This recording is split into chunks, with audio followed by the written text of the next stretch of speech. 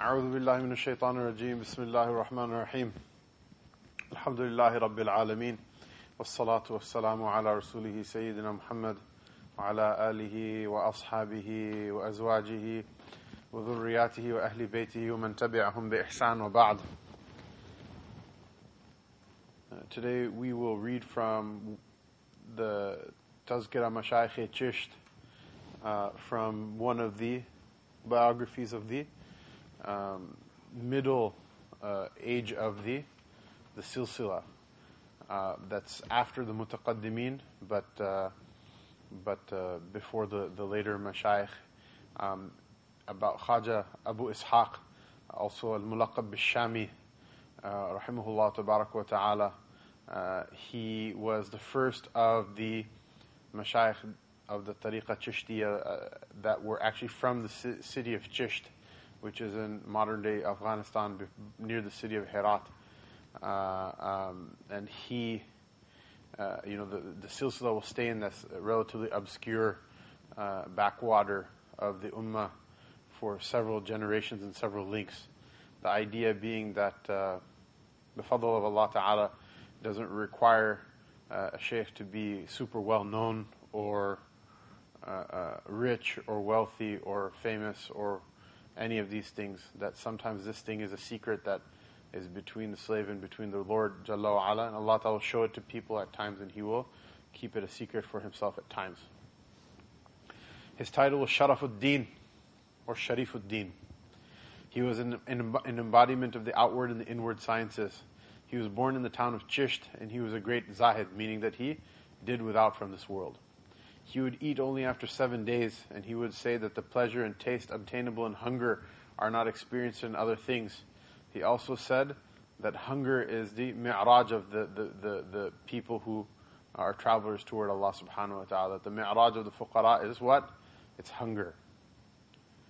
When he contemplated to take the spiritual path, he made istikhara for 40 days in succession.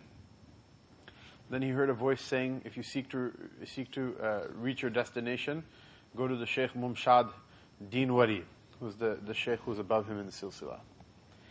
The name Chishtiya for our silsila gained recognition from his time. After him, there are 4 mashayikh, one after the other, who are also from Chisht. It is for this reason that the name Chishtiya attained fame. When his Shaykh Khaja Mumshad asked his name, he replied, Abu Ishaq Shami. The Shaykh said, from this day forward, you'll be known as Abu Ishaq Chishti, because the people of Chisht will acquire guidance from you, and your silsila will be known as Chishtiya until the Yawm al-Qiyamah. His karamat and miracles are peculiarly significant. Whoever had the good fortune of sitting in his majlis would not again commit sins. And this is something that happens. There are certain people from the Ahlullah, their kayfiyah is different than the kayfiyat of other people. There are certain people from the Ahlullah, by their condition that Allah Ta'ala gave their heart and that Allah Ta'ala gave to their spirit, the person who sits with them loses the pleasure or the enjoyment of sin, and it drops away. And Allah Subhanahu wa Ta'ala make us all good fortune, people of good fortune, that we get to see such people.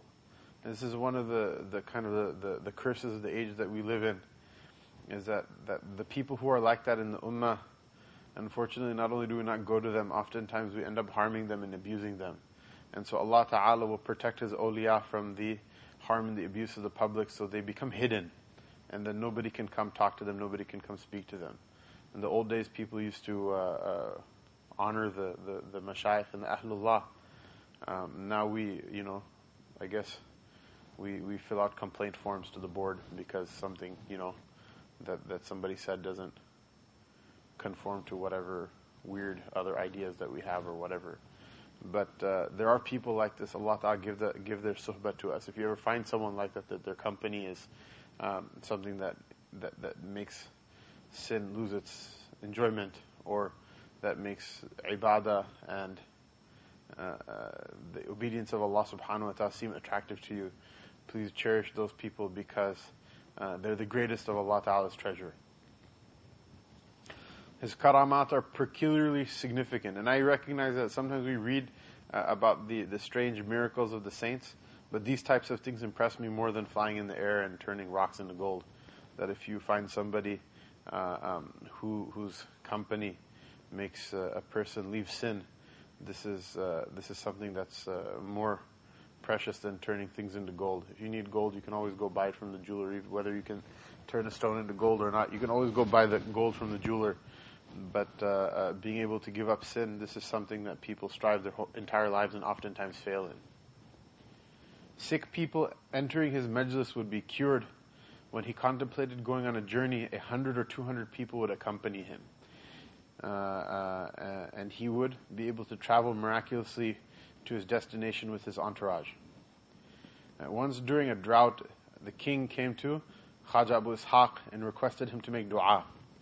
The Shaykh cast his tawajjuh, or his spiritual concentration, down, and the rain came. When the king came the next day again with some need of his, Khaja Abu Ishaq wept. The king asked the reason for his grief, and the Shaykh replied, "The frequency of the king's visits put me in fear that I've committed some sin. Hence the association with the affluent has increased so much, resulting in a corresponding decrease in my association with the poor. I fear that suddenly my end come in the company of the wealthy and not with the masakin." It's a story worth repeating because it seems to be completely the opposite and the complete upside down inverse of what we consider to be successful even amongst ulama and mashayikh and ahlullah. So once during a drought, the king came to Khaja Abu Ishaq and asked him to make dua. Hazrat cast his tawajjuh and the rain came. He cast his spiritual concentration and the rain came down. When the king came again the next day with some need of his, Khaja Abu Ishaq wept. The king asked for the reason for his grief. He replied, "The frequency of the king's visits put me in fear that I've committed some sin, hence the association with the affluent has increased so much, resulting in a corresponding decrease in my association with the poor. I fear that suddenly my end comes in the company of the wealthy and not with the masakin." He passed away on the 14th of Rabi'ul Thani, or Rabi'ul Thani in the year 329 Hijrah. His grave is in Akka, which is on the borders of Sham. His khulafa are Khaja Ahmad Abu Abdal, Chishti, Khaja Abu Muhammad, Khaja Tajuddin, and others. The first one, namely Khaja Abu Abdal, will be now discussed. Khaja Abu Ahmad Abdal Chishti. So, if the Sufis refer to you as Abu Abdal, then that means that you must be good, mashallah. His honor, his laqab, or his title was Quwwatud Deen, the power of the Deen. By birth, he was Hassani Sayyid, meaning he was a descendant of Sayyidina al-Hasan radiyallahu ta'ala anhu. His father's name was Sultan Farsanafa. He was born in Chisht on the 6th of Ramadan in 260 after Hijrah. His outward appearance and handsomeness were incomparable. His face glistened so much that it would not be an exaggeration to say that it lit up the darkness. He was well known for his beauty. Khaja Abu Ishaq would often visit Sultan Farsanafa. One day when he told Sultan's sister that you will be having a nephew, take good care of your brother. Do not permit a doubtful morsel of food to enter into his mouth. Accordingly, she went to great lengths to ensure that this was the case. Finally, Abu Ahmad was born during the reign of the Abbasi Khalifa Mu'tasim Billah. From the age of 7, he started to frequent the Majlis of Khaja Abu Ishaq. And this is a good lesson for us as well. Rasulullah sallallahu alaihi wasallam, it's his hadith that you should play with the children until they're 7, and then teach them adab, meaning through strictness and discipline, teach them good manners from the age of 7 to 14, and then you should be a good companion and a counsel for them from the age of 14 through 21. And we completely take the sunnah methodology and flip it on its head. So we have little kids, and we're completely making them get stressed out with all sorts of schooling that they're developmentally, some of them are prepared for and some of them aren't, and it just causes psychiatric trauma to them for learning. Whereas we should take it easy on them when they're young. Then in the age 7 through 14, we indulge them in all sorts of stupid things. I swear, if anybody is listening to this, if you buy a smartphone for your children, you're a moron, and you should have your kids taken away from you, and Allah Ta'ala will ask you about what you're doing. Literally, it's like throwing the kid a dime rock of crack and saying, well, I want him to be exposed to the world so he can make his own decisions for himself or for herself. It's complete nonsense. So you see right here that Khaja Abu Ahmad is frequently frequenting the Majlis of the Mashayikh from the age of 7. Undoubtedly, he picked up good morals and good manners from his parents, but obviously is not perfect. So he's going to go to the Majlis of the Shaykh, and the people trust their children to the ulama rabbaniyun, to the lordly of the ulama, and they send them for their tarbiyah with them, and the kid from that age is now going to be sitting in the majlis of the Ahlullah and learning the adab of Allah's wilayah, of how to be a friend of Allah Ta'ala. Obviously, he's going to turn into himself into a wali of Allah Subhanahu wa Ta'ala. I wish that we would do that instead of trying to make up for our lack of parenting by sending kids to Chuck E. Cheese and buying them iPads. He acquired both the ulum zahiriya and batiniya from Khaja Abu Ishaq. He was both his student in knowledge as well as his disciple in the spiritual path. Khaja Abu Ishaq, the previous sheikh that we spoke of. At the age of 16, Khaja Abu Ahmad, after completing his pursuit of academic knowledge, formally took the discipleship of Khaja Abu Ishaq. According to some accounts, he took the discipleship at the age of 13. Once, while with his father on a hunting trip, he lost his way in a mountain range. He was left alone. And in spite of his efforts, he could not find the road. After trudging a considerable distance, he suddenly saw Khaja Abu Ishaq sitting with 40 of the awliya standing in his presence. Abu Ahmad fell at the feet of his Shaykh Khaja Abu Ishaq and then remained with him thereafter. A few days after, it was discovered that Abu Ahmad was with Khaja Abu Ishaq on a certain mountain. The king sent people to bring him back. Although they tried to persuade him to return home, he refused. As a result of the spiritual transformation he underwent, he chose the rigorous and austere life on the mountain. After extreme mujahada and struggle against his own self and his own ego for 8 years, he acquired the mantle of caliphate and successorship from his sheikh. It is said that for 30 years he never slept on a bed. By a gaze of Khaja Abu Ahmad, a man could be transformed into a person that miracles would be seen at his hands. And we talked about this from before, that when people say this about the awliya of Allah Ta'ala, the thing is we don't meet people like this over here because we spend our time in the mall and in conferences. There are people in the ummah like this that by them looking at you and by you looking at them, something happens inside which is a spiritual transaction. It's more than what the mind can understand. And the proof for this is that the highest maqam of a person after nubuwah in this ummah is the suhbah of the Prophet ﷺ, and that's all predicated on a gaze. And after that, the highest maqam that someone can have is what? Is being a tabi'i, after that being a tabi'i. The salaf themselves, it was the exchange of spiritual benefit that happened just in gazes with one another. Those were the days that the gazes were a means of spiritual progress, whereas nowadays the gaze falls on the haram and it's a source of spiritual destruction. So we read these things and we cannot relate to them. We wonder, what do they mean? They have a meaning. Trust me, rest assured, they have a meaning. By a gaze of Khaja Abu Ahmad, a man could be transformed into one whose hands miracles would be seen. His father was the owner of a liquor store which stocked vintage wines. And for those of us that think that pious people were born that way, people who attain piety do so after great struggle. And nobody's born with a spiritual silver spoon in their mouth. Even those who are, they also have to go through struggles.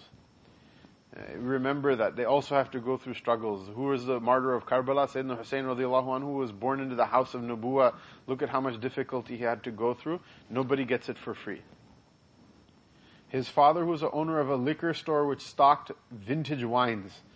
During Hazrat Abu Ahmad's childhood, he once went into the store. He closed the door and broke the liquor vats. His father was informed of the destruction being wrought on his expensive wines. Since he could not enter the locked premises, he climbed on the roof and from there shouted furious threats in a bid to prevent the child from further destruction. Abu Ahmad ignored the threats. His father, in desperation, hurled a large stone which remained suspended in mid-air. His father was amazed. Realizing his error, he repented at the hands of his child and gave up his liquor store. This may be one of the very few times in the history of Islam that someone's parents actually listened to what they had to say. So these are miracles of the Sufis. The stone in the mid-air thing, I can believe that. This part is like, mashallah, really something that I have difficulty believing. So don't think that you're gonna go home and tell your father about stuff he's doing that's wrong and he's gonna believe you, okay? The stone in the air thing might happen. This thing is probably not gonna happen. These are only like the very rare miracles Allah Ta'ala vouchsafes at the hands of His awliya. These things may not happen for you, just to let you know about that. And once he journeyed through an area occupied only by the kuffar, there was no Muslim living in the surroundings. This particular community of kuffar was extremely hostile toward the Muslims. If a Muslim ventured into their settlement, it was their practice to torture and set the Muslim alight. Although they assaulted Khaja Abu Ahmad, they did not have the courage to set him on fire. The Shaykh told them not to worry, as he himself would fall into the fire. A fire had already been prepared. Throwing his musalla onto the fire, his prayer rug, onto the fire, he entered it. As Khaja entered, the fire instantaneously died out. The kuffar, in their amazement, began to venerate him. Hundreds accepted Islam on this occasion. It was his regular practice to complete one Qur'an during the day and two during the night. Although he was unaware, by the way, people think these things are exaggerations. In Mauritania, there are people who finish the Quran, mashallah, at least daily, if not more than that. Even Sheikh Zakaria, who wrote this book, he said that his father used to, when he was a kid, his father used to, after Fajr prayer, he'd lock the doors of the house and say, you're not allowed to come back into the house until you finish reciting the Quran. So he said, I would climb up onto the roof and just recite. Before Dhuhr time, I would be back inside the house. And these are people. He passed away. Hazrat Shaykh passed away in 1981. So there are many living people who met him before, and there are people who have these practices. It's just because you and I are stuck at Sabbih Isma Rabbikal A'la or whatever in our own memorization, it doesn't mean that the whole ummah is like that. Although he was aware of spiritual mysteries, he would not divulge them. According to the claim of the awliya of his time, he was a qutub, meaning he was the prime amongst the awliya and amongst the saints. He would not accept gifts from people, and he abstained from delicious food and fine garments. His death was on the 3rd of Jamad al-Ukhra in the year 355 Hijrah. His grave is in Chisht. Amongst his khulafa are Khaja Abu Muhammad and Khaja Khuda Banda, meaning the slave of God. Inshallah, at some other time, hopefully we'll get the tawfiq of hearing about Khaja Abu Muhammad and Khaja Maudud Chishti, Khaja Abu Yusuf bin Sam'an al-Husayni al-Chishti, and the other mashayikh that were from the city of Chisht, Sharif Zandani and Usman Harwani. Allah subhanahu wa ta'ala have mercy on all of them and give us all the entire ummah of Sayyidina Muhammad sallallahu alayhi wa sallam from their fuyud and from the fuyud of those people like them in the other lands of Islam. The barakah of wilaya, of sainthood, and the anwar of the Prophet ﷺ were distributed through all the lands of the Muslims. Don't think that why is this guy only talking about the ulama from one tariqah or from one land or from one place or from one area. People like this, Allah Ta'ala divided them through the earth, and wherever people made the dhikr of Allah Ta'ala and sacrificed for Allah's sake, made mujahada and struggled in His way, He sent these people to all of those places for benefit, inshallah, wherever they are, whatever their fuyuz and the benefits Allah Ta'ala gave to the ummah through them. Allah Ta'ala not deprive any of us from any of them. Wa sallallahu ta'ala ala rasulihi Sayyidina Muhammadin wa ala alihi wa sahbihi ajma'in.